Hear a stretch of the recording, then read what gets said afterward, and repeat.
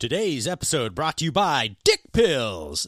Dick Pills is a revolutionary new product that makes your wiener work again. Remember when you were 13? Terrorists could hold your mother hostage and Peter Pokeslot wouldn't stand down. But today, things are different. Wee Willie Winky won't work anymore. That's where Dick Pills comes in. Chewable? Yep. Swallowable? Mm-hmm. We even have the old kind that you have to push up your urethra with a Q-tip. Get your Dick Pills now at dick.pills. Also, we have a new product to get your wife ready for some action. We call it wine.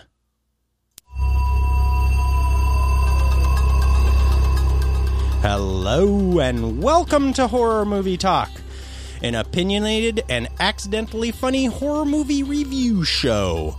Your schlubby hosts each week are Bryce Hansen, the cool collected nihilist, and David Day, a fart from a flappy bottom. New theatrical releases always get priority, but we also review older horror movies, both good and horrible. I'm David Day. I'm Bryce Hansen. And you guys should check us out at our website, horrormovietalk.com. Pretty easy to get there if you can spell. I'm looking at you, guy who can't spell. You know who you are. From there, you can find links to all of our social media, even LinkedIn and YouTube. We post new podcasts every Wednesday, and every podcast gets its own post on the website with a review that goes even more in-depth, or in-depth in a different way, than our podcasts. Oh, that was quite nice. And also, each episode post has time codes, so you can skip through parts of the episode that you don't care about. Yeah, that'll also show up in your podcast platform under the information tabby tab. Yeah. So, with all that information, you surely will want to subscribe to our podcast and leave a review that is nothing short of 5 stars or however high the star rating goes on that podcast platform.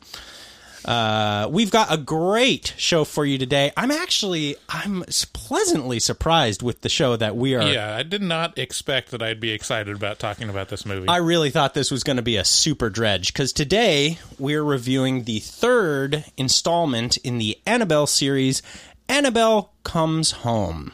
This is, of course, another installment in the Conjuring franchise, which has, well, it's had some hit or misses recently within the past 2 years. Starting, I'd say, primarily with Annabelle. It's not Origins. It's the second one. And I have Annabelle Origins is the second Annabelle one. No, it's not called Origins. It's called something else. Anyway, The Nun was kind of too, but this one surprisingly good.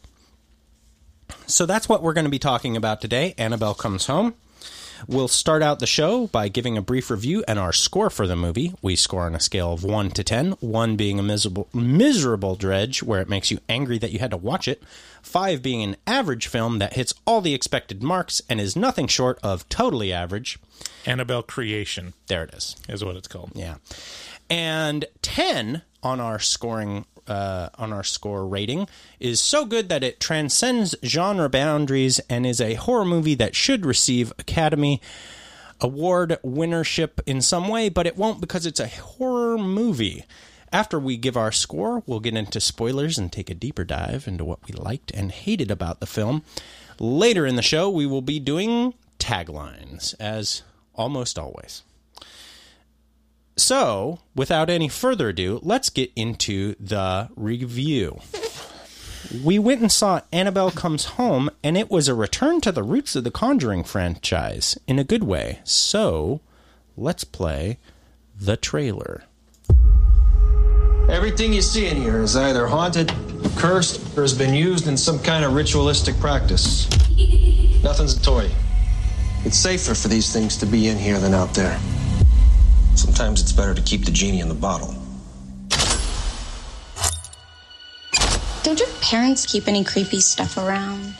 We keep it all locked away in a room so that we're safe. It's not really good for anyone to go in there.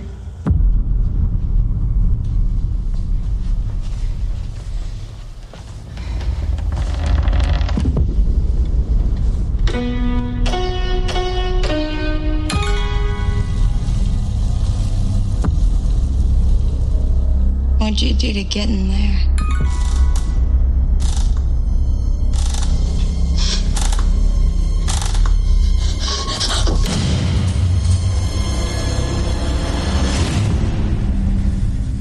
I like your doll.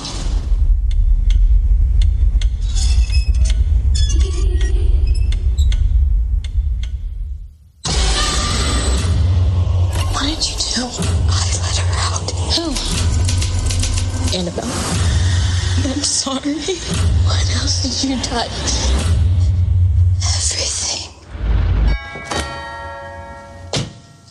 Can I play with Annabelle? I think you have the wrong house. There's no Annabelle here.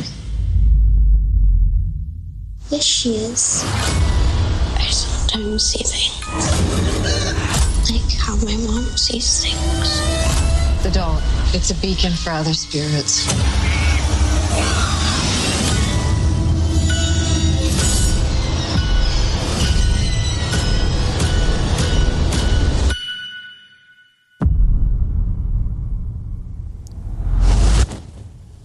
This entry into the Conjuring franchise takes place almost exclusively within Ed and Lorraine Warren's house.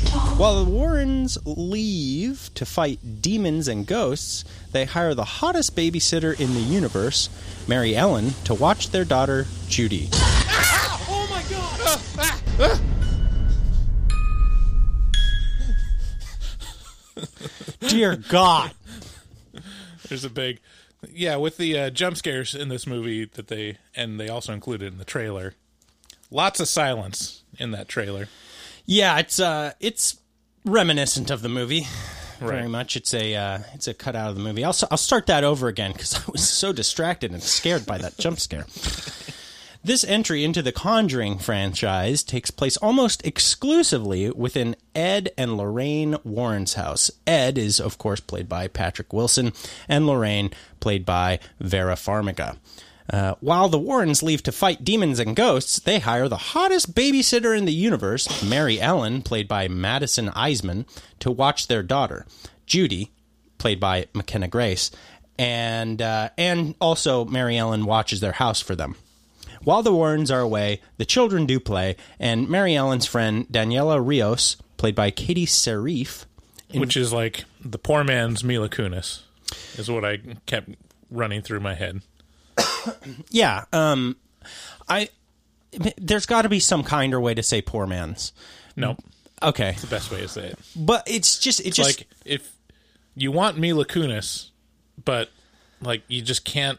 She's booked up. You can't justify Mila Kunis for this role because she's 40. Well, yes, that also. Anyway, but yeah, she does harken back to good old Mila. So Mary Ellen's friend Daniela Rios, played by Katie Serif, invites herself over to hang out at the Warrens. Daniela breaks into the Warrens' no-touchy room, storing all their super haunted shit, and ends up letting Annabelle out of her cage. Pretty quickly, these girls find themselves with more doll than they bargained for. Too much doll. Mary Ellen's crush, Bob, played by Michael Cimino, also shows up to provide a great amount of comic relief. I included Bob in this synopsis despite him being a very small character because his role is critical to this being a good movie, and Michael Cimino did a great job in the role. Right. While the Annabelle series had a strong start, in my opinion, this is my opinion, for some reason the rest of the world does not seem to agree with me. With the original Annabelle, the sequel was nothing short of bad. Annabelle Comes Home was enjoyable in almost every way. It had a strong script with a believable and lovable characters who were acted well by a very capable cast of young adults and children, which, I would think, is a tall order. While the pacing was a bit too fast for my taste, the movie didn't suffer from it too much, and it did an admirable job of harkening back to the long, drawn-out dread tension builds of The Conjuring 1 and 2. These actresses were great, the premise was solid, the execution was skillful, the experience was very enjoyable, and if you're looking to have a fun time with some jump scares and fake-outs, this is an even better option than Child's Play 2019, although not nearly as goofy. My score for this movie is 8 out of 10. Yeah, I'm been struggling to figure out what score to give it. I think probably a 7 is where I'm going to lay, because it's definitely better than average, and it really kind of redeems itself at the end. Because it's exactly what you'd expect with a Conjuring movie. That's kind of what I expected going into it, is like, okay, I know exactly what this is going to be like. It's going to be a fair to middling jump scare movie. In the Conjuring universe, it's probably going to try to be a return to the original Conjuring movies and have a little more story. It doesn't really. Like, it's very much premise based. It's a factory for scares and spooks. Right. But that being said, it did meet the baseline for like character development and storytelling that is surprisingly rare in horror movies. Yeah, and this one, not only did it meet it exceeded those quite handily, in my opinion. Like, all the characters, I understand their character. I understand their the reason they're there and what they're looking to do, and I feel empathy for them. Yeah, I think everyone except Mary Ellen for me. I'm not really sure what her deal was. She was the responsible young adult who was trying. This is my interpretation of it. Is she's being paid to be a babysitter, and she's trying her darndest to keep the lid on everything. But darn it, there's just all these ghosts and demons in the house. Yeah. But that being said, I wasn't like delighted as many times as that would warrant me to give it an 8. There were some times that was like, yeah, that really worked really well, and it's really well executed. But so it's better than an average movie. But I mean, even Child's Play, the last one, even though it's a hot mess, I think I enjoyed it more than this one. That's fair. But I give him the same score. It definitely boils down to kind of a taste thing. Yeah. Because like for me, I really do enjoy a lot of scares. And this one did it, they not only do they know the formula, it's not necessarily an easy formula. You would think it would be, but you have to throw in enough fake outs to make the actual ones, real. Or like when I think about the very best one at this, it's in recent memory, it's Terrified or Aterrados, which has the full gamut of every single kind of scare I can imagine, and it's the same movie, right? It's just a factory for scaring the pants off of you. And while this one is not nearly as skillful, it's much better than I expected, and I care about all the characters much more than the characters in Terrified. Right. I mean, I got kind of oversold the original Conjuring movie, so when I watched them, they weren't as impressive as people were telling me. Mm-hmm. But I can admit that they're very good at being formulaic. Yeah. Setup, delivery of scares. They know what they're doing. Yeah, and most of the entries into the Conjuring universe enter a exploitative realm of, okay, all right, stop insulting the audience's intelligence, right, kind of thing around that. And that's why I had low expectations going to this, because we just saw Curse of La Llorona. And that was barely an entry, though. And this one, just basically the premise was, what you're getting going into it. It's like, okay, that room with all the scary stuff in it, and as an audience, you're like, man, what are the possibilities of that room? Like, I just want to know what everything does, and I want to be scared by everything in that room. This movie is specifically to fulfill that question, to give the audience exactly what they want from seeing that room. And I think Cabin in the Woods parodied that. Yeah. And this was trying to deliver that in earnest. It is kind of as ridiculous as you would think it would be, but it works.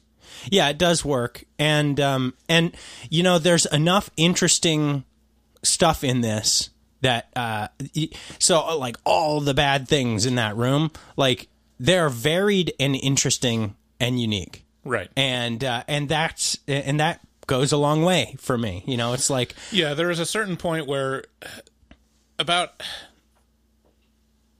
it's probably about the first 3/4 of the movie was like, okay, it's just the generic jump scares. It's all around Annabelle.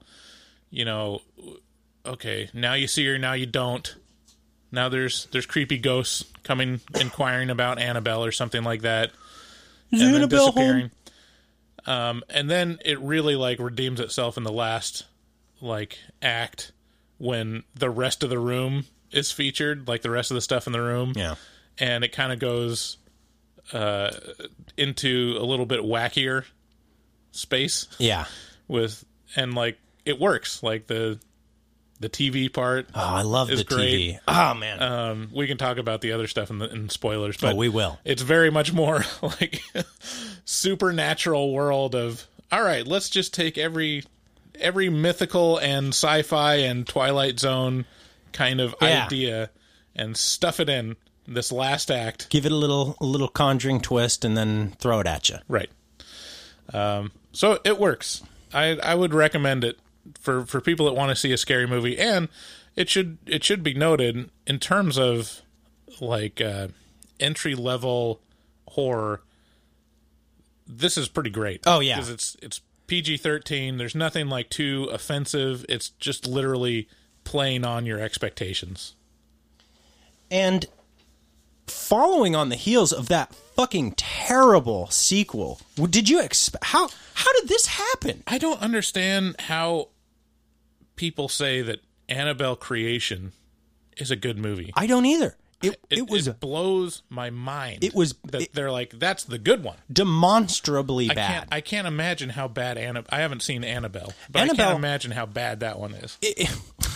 I just got done saying it's like, in my mind, it's about this one. It's about as good as this one. Now I'm gonna go back and review that one next week because I want to test that theory. It's been a while. When I saw it in theaters, I had a great time. I was thrilled and scared. So I wonder how it'll hold up. It was only like 2 or 3 years ago. It was like 3 years ago. 3 or 4 years ago. It was like 2015 or 16, something like that. But yeah, it featured the Annabelle demon, which worked really well. Yeah, in Annabelle Creation, I honestly had to just look it up in Wikipedia because I was thinking, did they actually tell the origin story of Annabelle?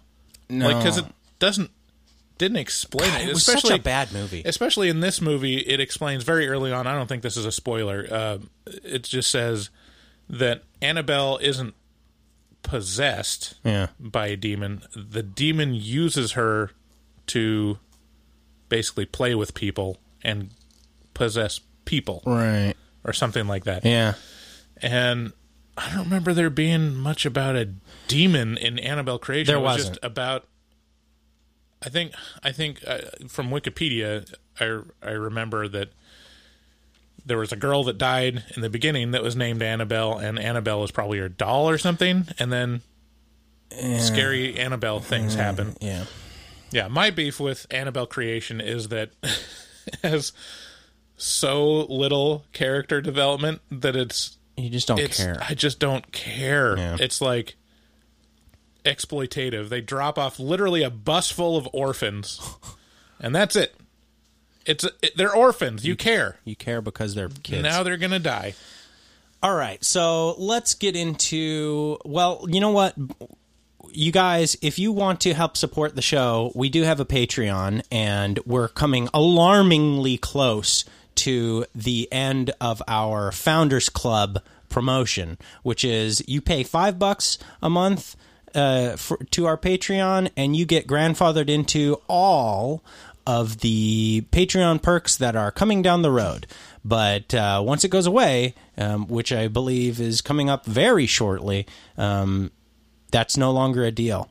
And also, I'll send you some stickers and a thank you card in the mail, which is nice to receive a little something in the mail, a little present, a little prize. And then you can go vandalize public property with those stickers.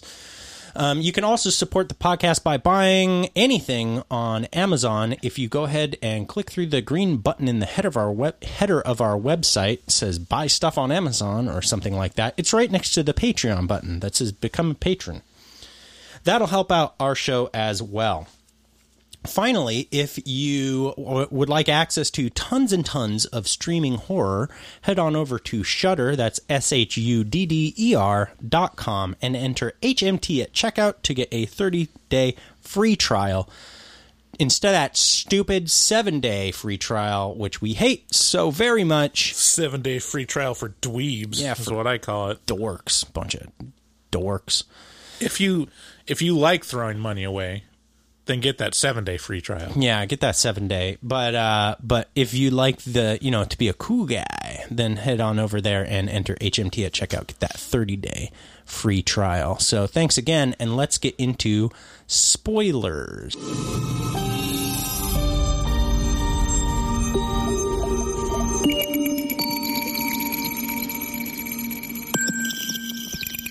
Spoilers.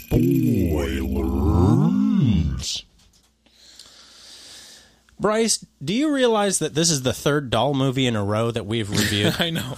June was the month of dolls. The Valley of Dolls of horror movie talk.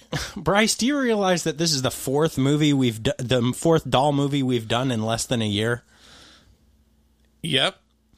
Do you remember what the other one was? Puppet Master, The Littlest Reich. Yeah, so we got Puppet Master, The Littlest, in chronological order.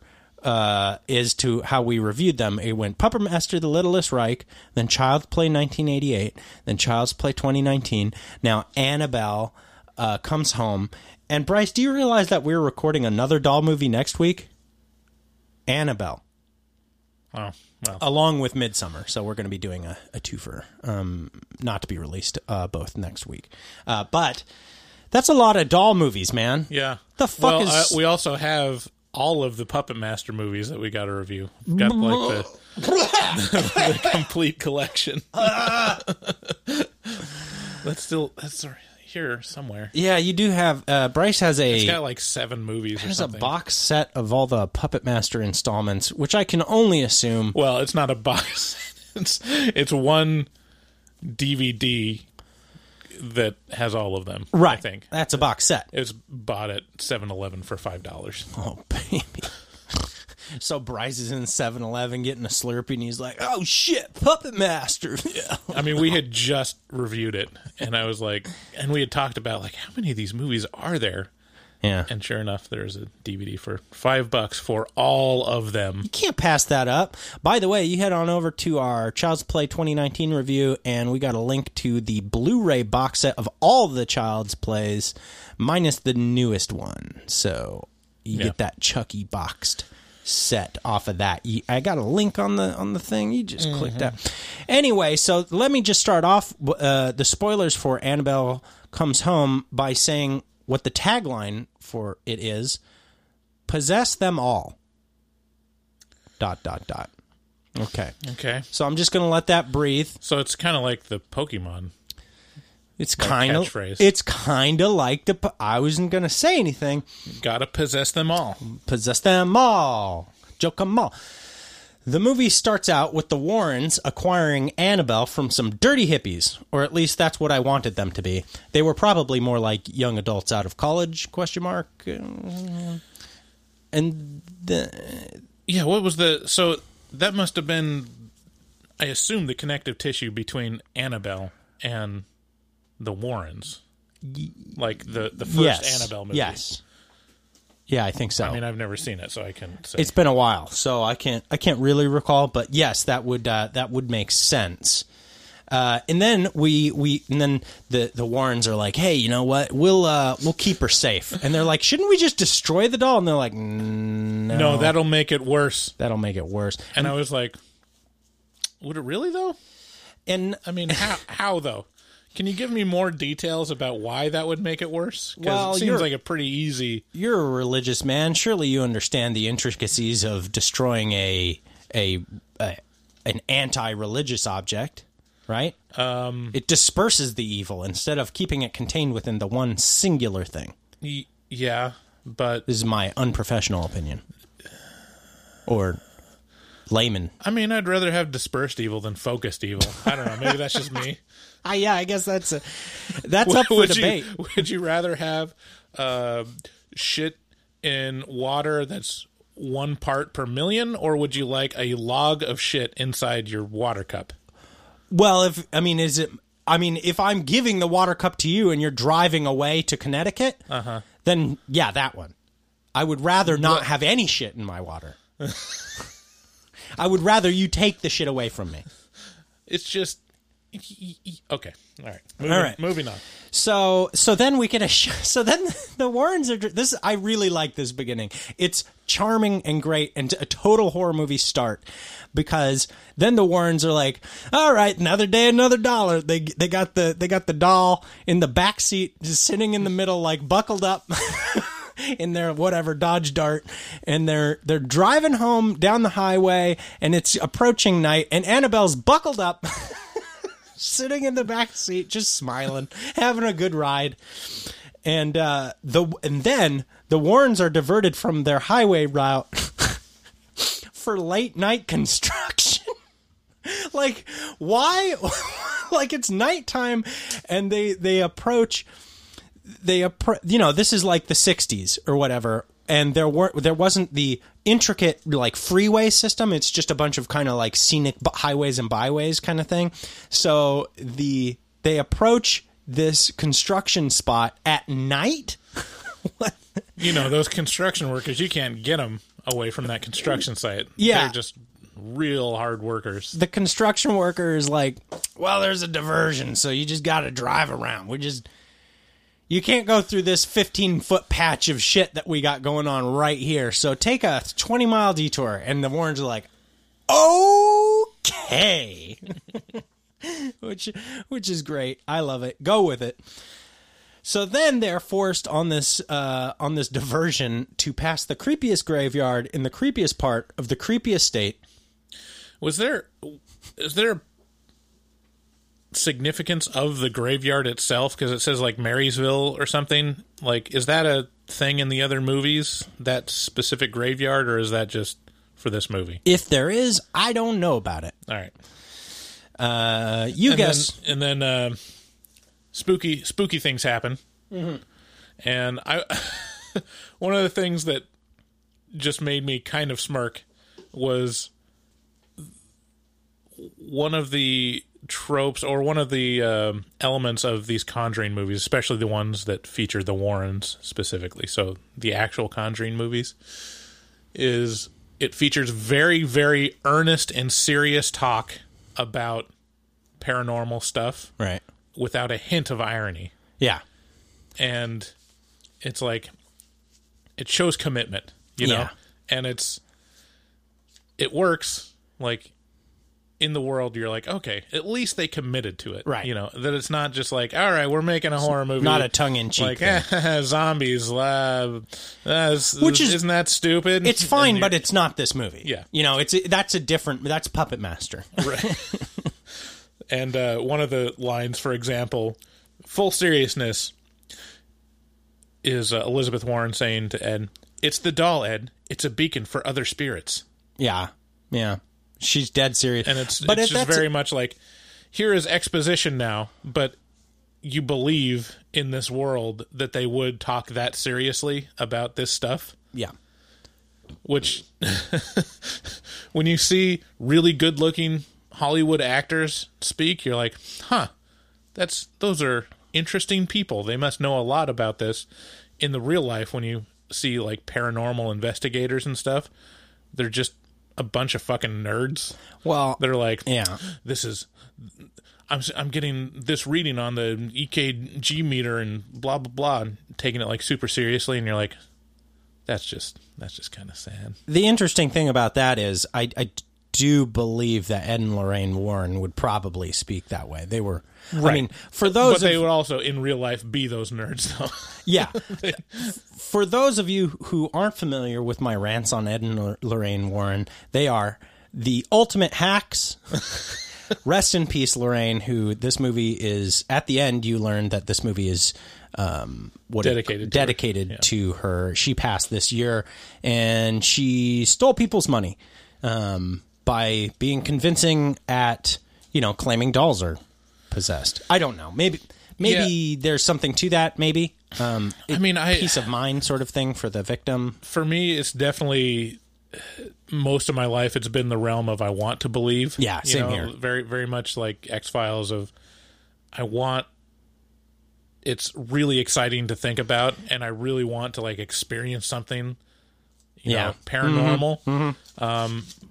But I never have, and the older I get and the more mature, I'm just like, that's just not real. Yeah, it's preying on that. It's preying on that exact thing. It's people's the more you know about willing suspension of disbelief. Right. The more you know about like the human psyche and how malleable it is for seeing things and remembering things, the more you're like, oh, okay, so this is all fraud. Yeah, exactly. It's like that Family Guy bit where they're basically trying to expose Jesus as like a low level magician. He's like da da da da da, and he takes a fish and puts it behind his back, and he's got another fish back there, and he two fish, like. So I want to expand on this creepy graveyard just a little bit because I really do enjoy this first scene. So their car breaks down in front of the creepiest part, in the creepiest state, in the creepiest graveyard. And Ed is just very excited to fix the car. He's like, well, the car's dead. I'm going to get out in this creepy spot and check on the radiator. And then, of course, Lorraine starts feeling, she's the one who's in tune with the dead. And so she starts seeing all the creepy stuff going on. And then a bunch of zombies surround the car, and one of the zombies kicks Ed out into the street where a zombie semi-truck shows up suddenly and swerves just out of the way to miss Ed. And then we're given that piece of exposition where it's like, oh man, it's that doll. She's just like a tuning fork or for bad stuff, or maybe an amplifier for evil, or something like, that is given to us. She's a beacon for other spirits. So that's the premise, right? Uh-huh. That's what Annabelle is. She's basically like an amplifier for bad shit.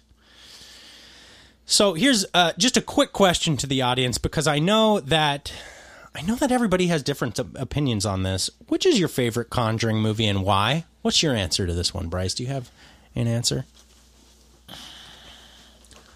I don't know. I'm just not like a huge fan of any of them, really. Like I can't point to anyone that stood out to me. Let's see what we got. I know that what the worst ones that I've seen are Annabelle Creation and Curse of La Llorona. Yeah.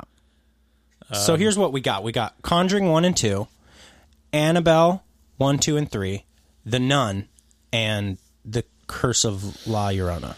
Yeah, I think this one's up there. I'm not even sure I've seen Conjuring 2 yet. It's pretty good. Conjuring and this one are pretty on par. Conjuring's probably better. Because it has more of a story. Yeah, I really enjoyed The Conjuring a lot, and you described why you didn't like it, which was it got hyped up a lot for you.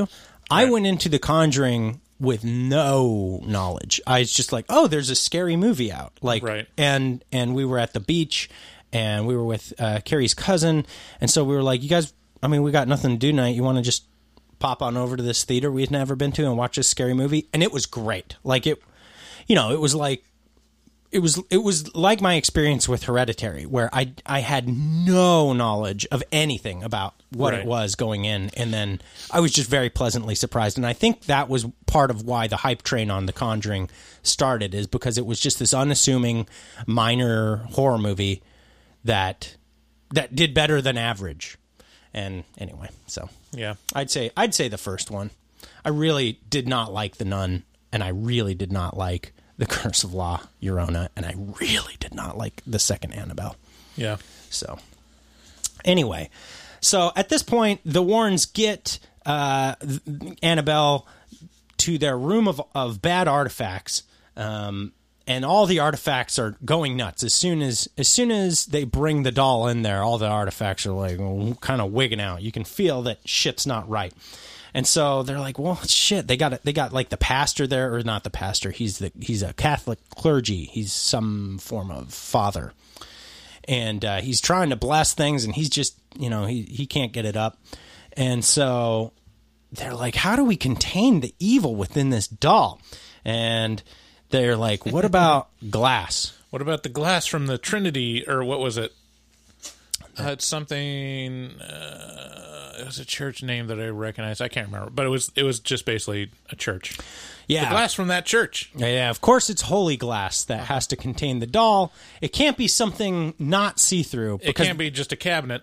Right. It can't be like a holy box or like a holy cupboard, which would be probably a lot easier to get home than having to worry about transporting panes of glass to your house. You just pull the cabinets out and bring them home. Mm-hmm.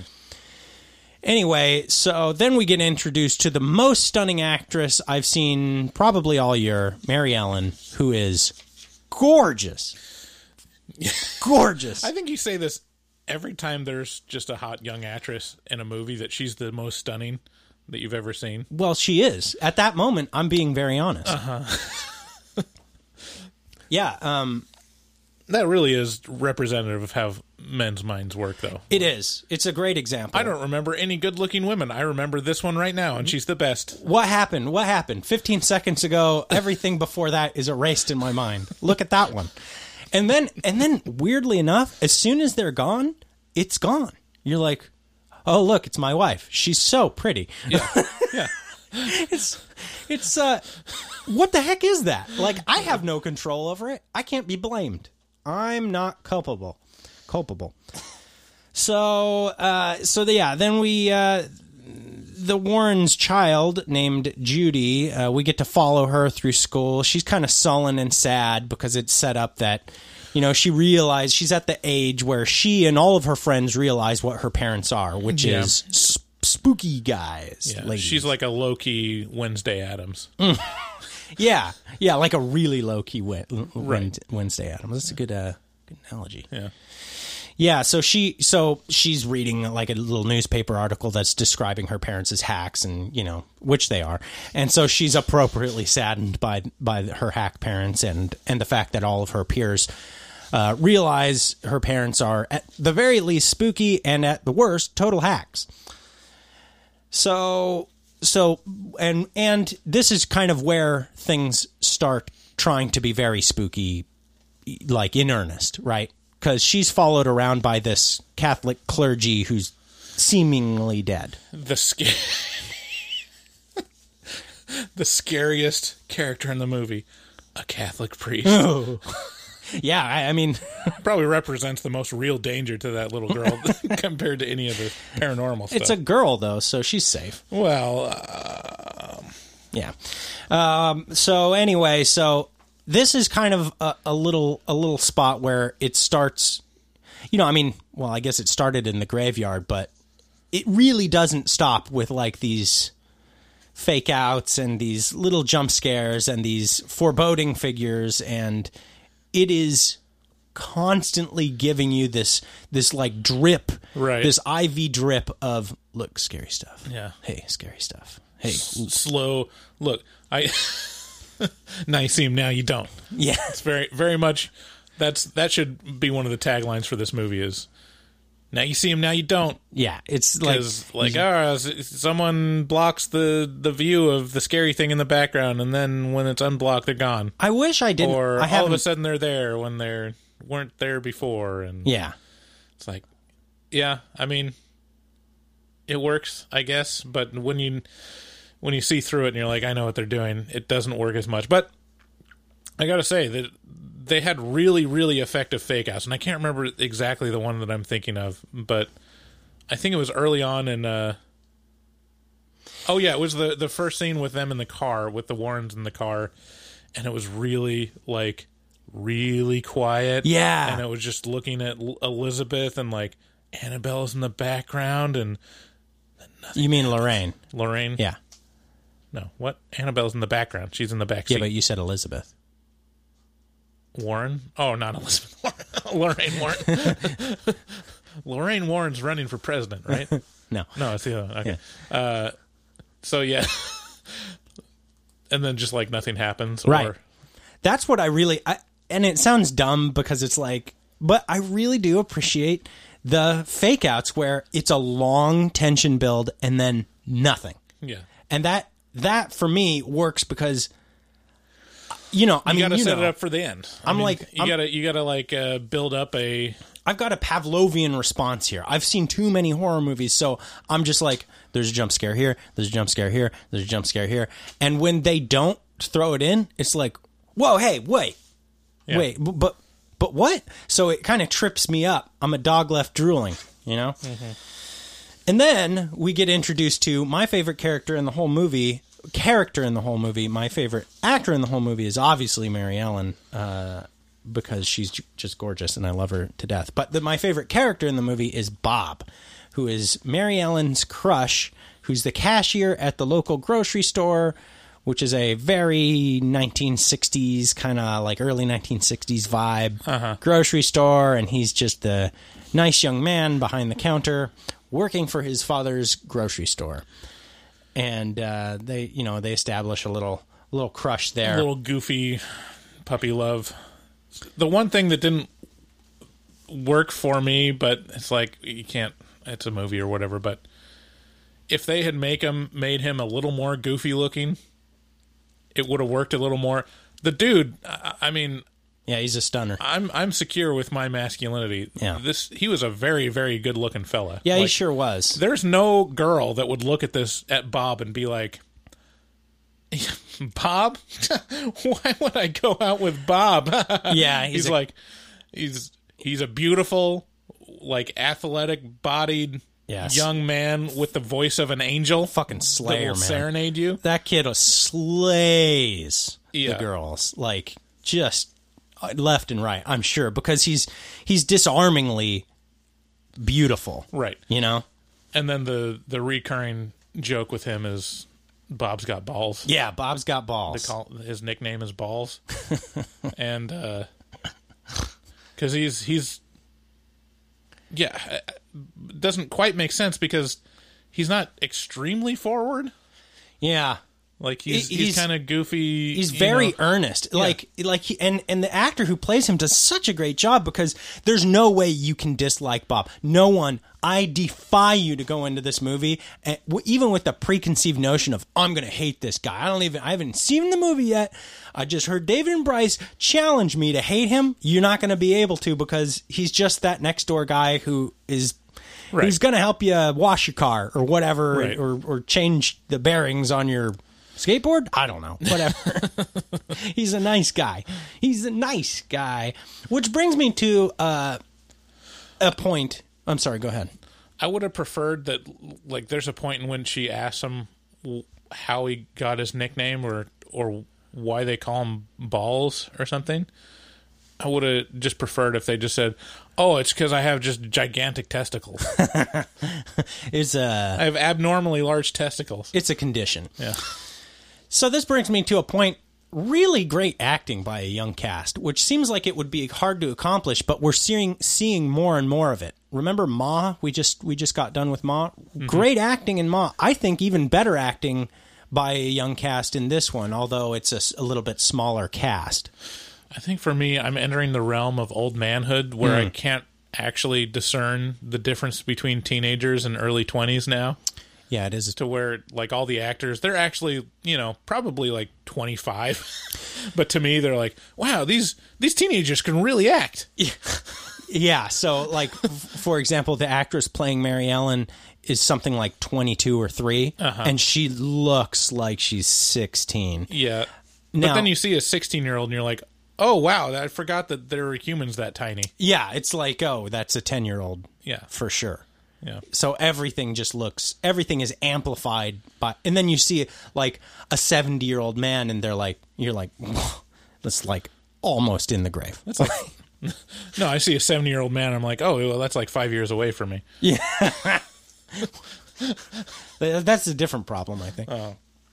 So, also, a lot of good camera work in this movie for a horror movie. Like, over-the-shoulder, tight camera work, which is kind of the thing that The Conjuring pioneered, or at least the trend that it really kicked into high gear. Like, over-the-shoulder, tight camera work is utilized a lot. Close shots of the face or objects so that you can't see around them, but you want to see what's going on around them. Yeah, it's good camera work.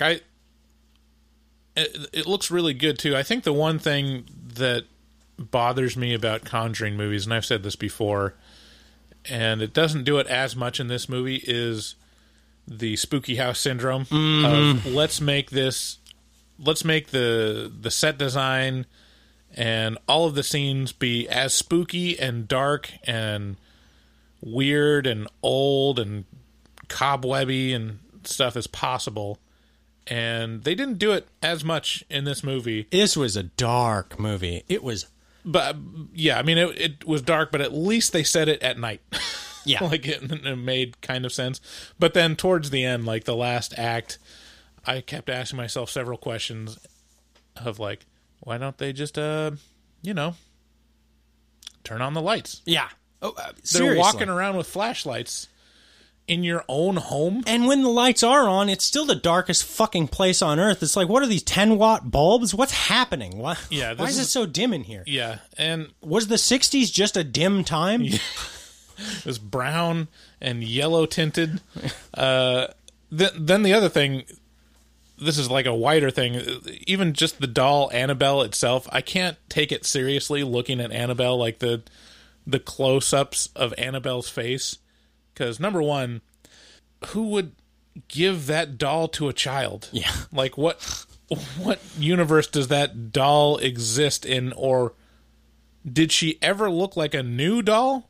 I don't remember Annabelle Creation, her looking like a new doll that wasn't the fucking creepiest thing in the world. Yeah, she looks like a wooden, what are those? A ventriloquist doll. Yeah. You know, like she really does, and it's disconcerting. But not just that, it's like... Made up scary. Extreme, like, 100-year patina. Yeah. With, like, weird scars and, like, blood scratches stuff. Yeah. Have you seen the original Annabelle, like the Annabelle that she's actually based off of? Yeah, it's based off of an actual... It's a Raggedy Ann doll. It's a Raggedy Ann. Yeah, and not just a Raggedy... Like, yeah, no, I'm sorry. Just a Raggedy Ann doll. Yeah. It is... When I say Raggedy Ann, Raggedy Andy, that exact doll. Yeah. And it's just this stuffed doll. Standard. No. With yarn hair. Yeah. But the interesting thing is it is in a glass case with like these words on it that are like, absolutely, positively, stay away, demons inside. And this little cute little Raggedy Ann doll sitting there like, eh. Yeah. So, and then that just underlines the question of, were the actual Warrens just gigantic trolls? Yes. And they're like, no, these suckers will buy this. Yeah. Look at this completely normal Raggedy Ann doll. Nope, this is an evil doll. Yeah. Don't go near it. Don't go near it. Now give us your money so we can take a picture. Exercise your spirits. Yeah. So yeah, that's definitely a thing with the Conjuring movies, is spooky for the sake of spooky. Yeah. And this gets into one of the topics that I've wanted to talk about for a while. Is it feels like there's two like subsets of horror movie fans. And I think the bigger one is the one that enjoys the horror aesthetic more than like the the art, horror itself. Yeah, the actual. Yeah, you're probably right. Because they're the people that are like complaining, like, "Oh, it's not scary," or they watch Hereditary or something. They're like, "Oh, it's so boring," and it's not even a horror movie. But right. I think they're the same ones that because there wasn't a monster or there wasn't like it wasn't super dark, a big kill count or body count or like there wasn't gore, appropriate amounts of gore or something like that. Yeah, and I don't want to bag on people that enjoy that, but I think it's definitely a thing to point out is that there are people that are big fans of just the aesthetic of dark, goth stuff, people that get all tatted up with horror tattoos and stuff. Like, that's definitely a thing, and especially people that... It's a strong lane in the horror genre. Yeah. I mean, it's Rob Zombie's whole career. Right. People that really love zombie movies are more loving them for the zombie aesthetic than the actual movies itself. I don't know, to me. Yeah, I mean, I think with zombie movies, there's a few different lanes of people. There's like the prepper version person who likes theorizing what they would do in the event of a zombie apocalypse. There's the gore person who you're talking about who just enjoys the aesthetic. Yeah, and then there's that's and then there's for a lot of the classics there's the person who enjoys the art of the actual. Actual filmmaking. I guess that's what bothers me about movies that use that shorthand of the aesthetic of like, this is scary because it looks like a horror movie. Right. And it doesn't do anything for me. Yeah, it's a bit of a crutch, first of all, which, I mean, it's an effective crutch for a lot of people, so why not use it? But it's a solid story it does not make. Yeah. Alone. So for me, I'm like, some of my favorite horror movies, just look like movies. Right. Or they look like normal. That's the scariest thing for me, is when stuff looks completely normal. When real life... scary stuff happens. Yeah, when real life becomes alarming. Right. Which is why you guys should tune in next week for the movie that we've been waiting for ever since we heard about it, over 8 months or so, Midsummer, from the maker of Hereditary. Oh my God, I'm so excited. How am I reviewing? Annabelle comes home, and next week we get to see Midsummer. Okay. All right, moving on. Sorry, that's my little rant about horror aesthetic. So the over-under on this movie is Mary Ellen is watching Judy, the Warrens' kids, at the Warrens' house, and her friend shows up, Daniela shows up, and, she fucks everything up really bad. Yeah, it's even in the trailer. What did you touch? I touched everything. Yeah. And there's this great part where she asked, I have it written down, just a second. Oh yeah, so first of all, this is very much the scene of everything she touches, you should be telling yourself, here are all the things that we'll need to see later. Yeah. Like, this will be important later. Right. Very much.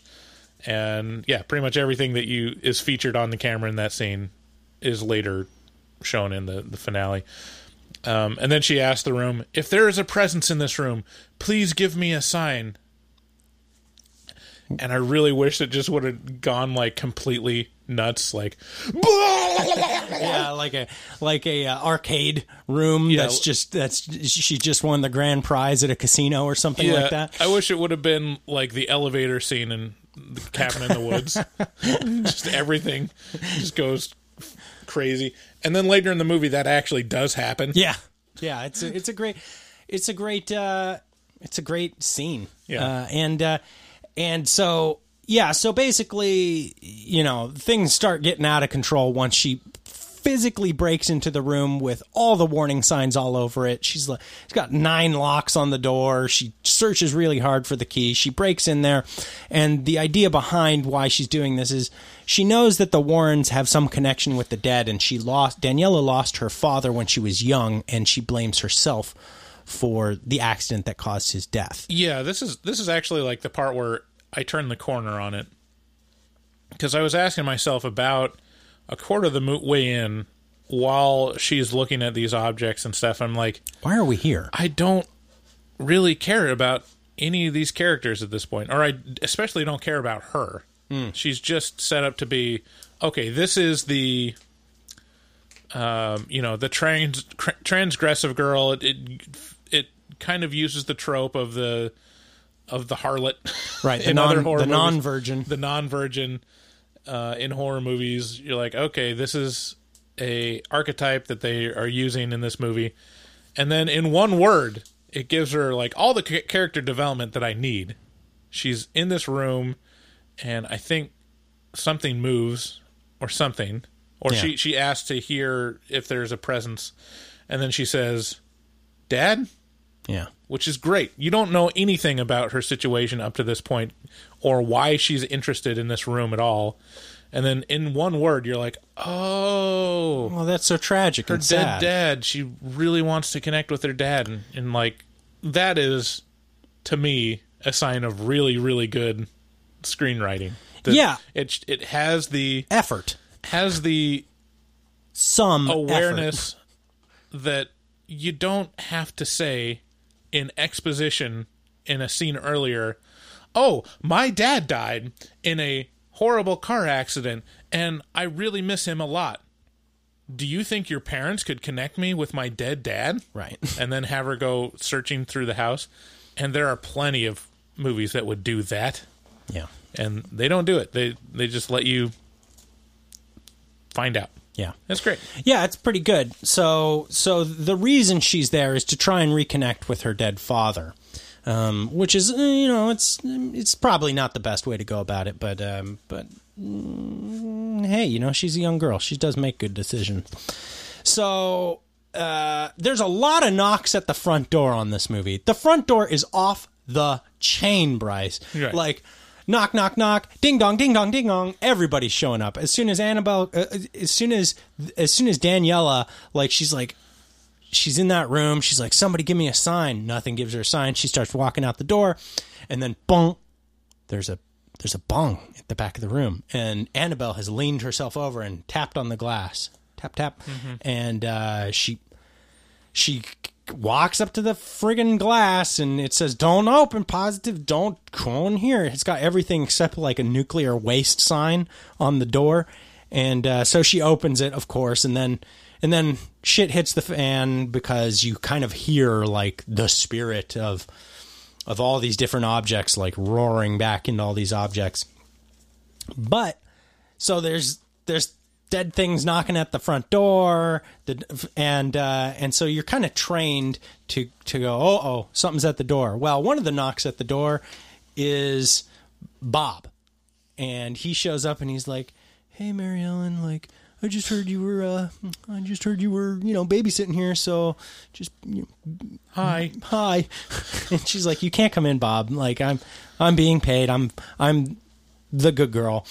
And at the same time, the pizza dude shows up, who is brilliant, hilarious fun. I love the pizza guy, and he deems Bob has balls. He's the guy who coins Bob as the guy with balls because, damn, showing up to see Mary Ellen. Way to go, Bob. That would take some balls. And it was very funny. I can't remember exactly why, except the pizza dude was just a cornball. Yeah, it was a really great comedic relief moment. So now basically we get into all the different monsters. So there's a bunch of different spooks and monsters. I'll kind of go down the list, and you can interject with why you did or didn't like them as you see fit. So there was the knife-wielding dead bride with blood all over her. And she was a mainstay. She was probably the first one, I think. We got another like side story with, it's not even a story really. It's just kind of like following Bob outside the house with the hellhound. So there's like this werewolf thing chasing Bob around the house. Yeah. I mean, this is like where it goes. This enters like, all right, we're just going to be kind of goofy now, but for some reason it still has the tone of seriousness. It's fun. The Hellhound is my favorite one, right, because it's the one that follows Bob. Yeah. And Bob gets trapped in the hen house with his And the chicken gets out. And he's like, "Oh no, no chicken, chicken, come back! Don't go outside." And he closes the door of the chicken coop. He's like, "I'm sorry." And then you hear the chicken, "Bark, bark, bark," and he's like, "Oh no, the poor chicken." Yeah, it worked really well. Yeah. Because you were scared. Like, Jesus Christ, the door of the chicken coop comes, and that dumb that chicken was the most chickeny chicken I've ever seen. My parents have chickens, since I was a little kid, and they're so uniquely chickeny. If you've been around for chickens for a little bit, you know exactly what I'm talking about. They're just fucking dense, you know? Yeah. And this chicken just chickens out, gets eaten up. Yeah, I mean, chickens are definitely the animal that if you feel bad about eating animals, just walk around a chicken for a while. You're like, all right, I don't feel bad about it. But that's not a fair comparison. It's comparing like a dolphin to a worm, you know? I mean, chickens are so dumb. Yeah. So then we got the Feely Mealy game, which is one of my favorites, which is a Milton Bradley game, I guess, that I'm not familiar with. It may or may not exist in real life, where you have to stick your hand in a dark box and feel around, and you can just guess whatever's in there. Yeah. That Feely Mealy thing. It's scary. You can't see it. You can't see it.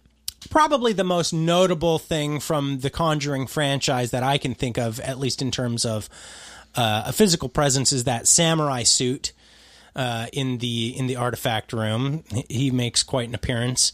And then my favorite one in, I'd say, the whole movie, besides the Hellhound, is the future telling TV. Yeah, a TV that is also a camera that shows the future. Somehow. Right. So yeah, that was like, all right, I get where we're going here. Like, okay, this is like, it's just shoving in every weird, scary sci-fi thing into it.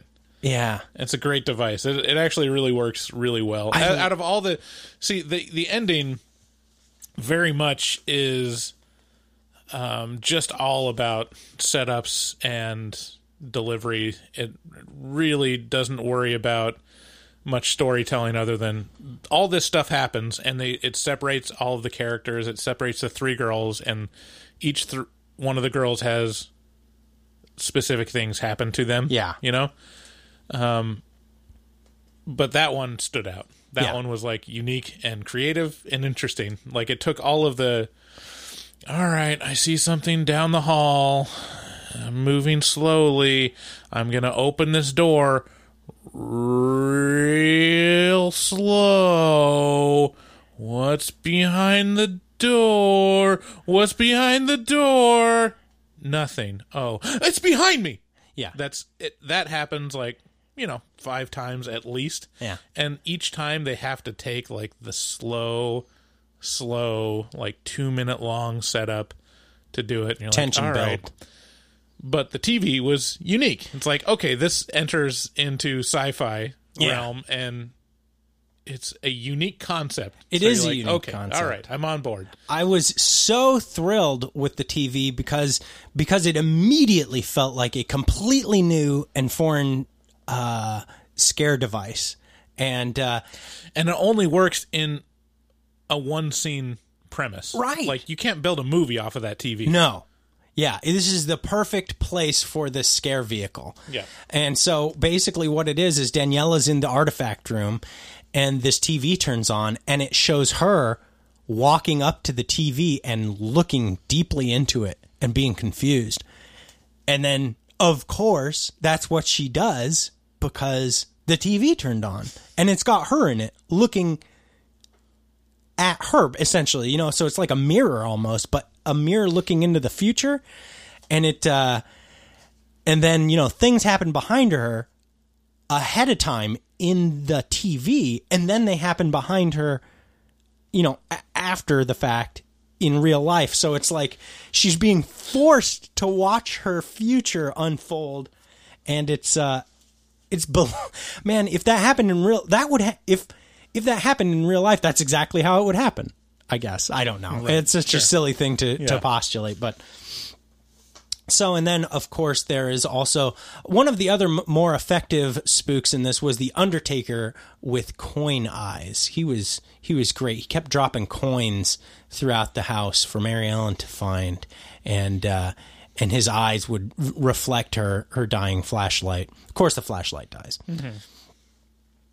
One of the minor problems that kind of niggled at me during this long scarefest was none of the girls seemed to realize or care that they were separated from each other in this very small house. It wasn't like, hey, Daniela, where are you? Or like Judy, or hey, Mary Ellen. There was none of that. It was just like, we're in this almost ranch style home with a basement. Yeah, and supposedly they're looking for each other, right? No, they weren't. What are they doing? I don't know. They're just around they're separated by 50 feet, experiencing totally separate scares throughout the. I don't know. It was. And then this movie features the most soundproof doors in any 1960s house in the world. Yeah, you hear them screaming, "Help! Ah!" And then it shows the outside of the door, and it's like, like, all right, so they can't hear each other in a it's silly 1,200 square foot house. All right. One of the more effective parts in this whole scarefest was the bells ringing. Lorraine Warren is a collector of bells. Soul bells or something like that, and at one point they all ring at once. It gave me chills. Yeah. And of course, the scariest thing of all in this movie is asthma. Mary Ellen has an asthma attack, which had never been mentioned before. Never had been mentioned. But if you think about it, that's the one thing in this house that could actually kill you, right? Aside from maybe the samurai sword. Yeah, I mean, it even shows the bride stabbing poor man's Mila Kunis, and she's not actually harmed. It looks like she's stabbed, and she freaks out like she got stabbed. She thinks she got stabbed. But then there's nothing. Nothing. I would, I'd just like to say I'd love to drag that screaming blonde around the house. I'd love to. She got dragged around that house a lot, but I'm just saying, if you need somebody to drag you around the house screaming, I'll do it. Jesus. I'm not going to make you scream. I'm just saying, if that's your thing. That sounds like that's your thing. No, it's not. I mean... No, it's not. It sounds like you want a screaming blonde. I know how it... I mean, I think you're projecting a lot of things onto me right now. I mean, what about the implication? What implications?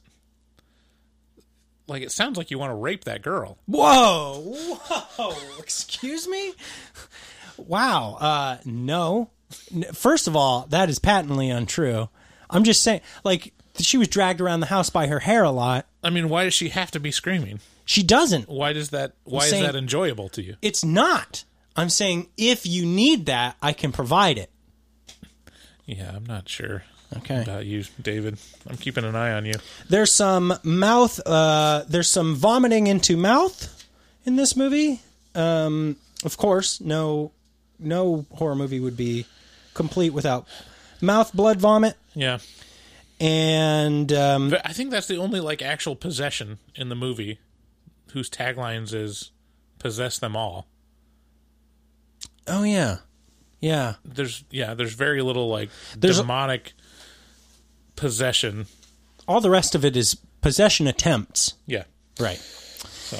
And then things wrap themselves up. I'm not gonna go way deep into it because it's not super notable, but as things wrap up, the house is clean. They get Annabelle back into her box, and the evil has been contained. The evil has been contained once again. And the girls all say, they make a pact with each other as the Warrens are coming home, and they say, I like this a lot. They say, okay, girls, we tell the Warrens everything. And my addition to that is, okay, the Warrens walk up to them and they're like, how'd it go? And the girls are like, okay, don't be mad, but... And that's their intro into telling them everything. Okay, don't be mad. Because that's how I would do it every time. Right. I'd be like, okay, Carrie, I have some bad news. Don't freak out. It's I have some bad news. Don't freak out is That's the cue to freak out. Yeah. And then, of course, there were some cool credits at the end of this. I like the little montage-y sort of artsy way they did the credits, and they had some cool music. Pretty good soundtrack in this whole thing, too. So, final recommendations. Who do you suppose would enjoy this movie? It's a great date movie. It's a good general audience horror movie. Yeah. Like, there's no really, like, gatekeeping around this movie. Like, if you want to see a scary movie, this will scare you. Very accessible. It's a crowd pleaser. Yeah. Which is surprising to me considering the second Annabelle. I really thought this was going to be a hot poop. Yeah, I would agree. I'd say, yeah, anybody if you're going to see a doll movie this weekend, see Annabelle Comes Home. Well, I don't know. There's Child's Play and Annabelle. I'd say Toy Story. And Toy Story. Jesus Toy Story Christ. 4. What the fuck is going on? So, yeah, I would say if you're looking for goof factor to 11, like slasher, definitely go see Child's Play. And if you're looking for a scary movie, see Annabelle Comes Home. Right. Okay, and with that, let's get into taglines.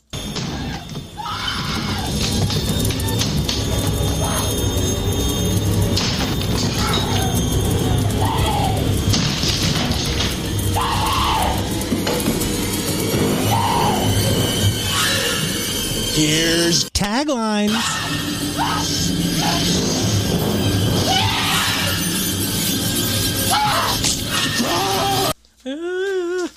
I forgot to play my clip. Darn it.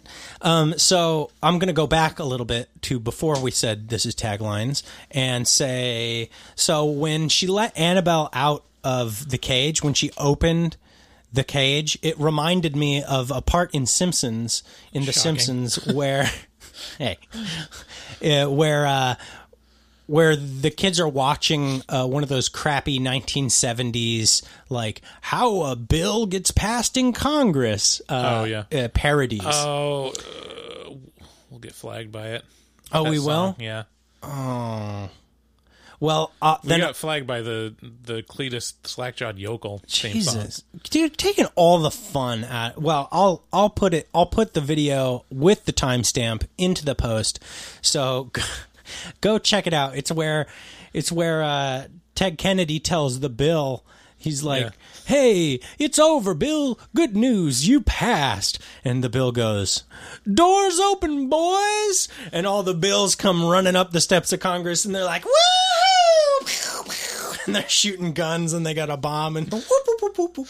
And that's exactly what happened when they let Annabelle out of the cage. All the objects were like, "Woohoo! Doors open, boys!" If it's just that part, it'll do fine. If it's the actual song, I think it'll get flagged. Let's not risk it. I've already gone into detail. All right.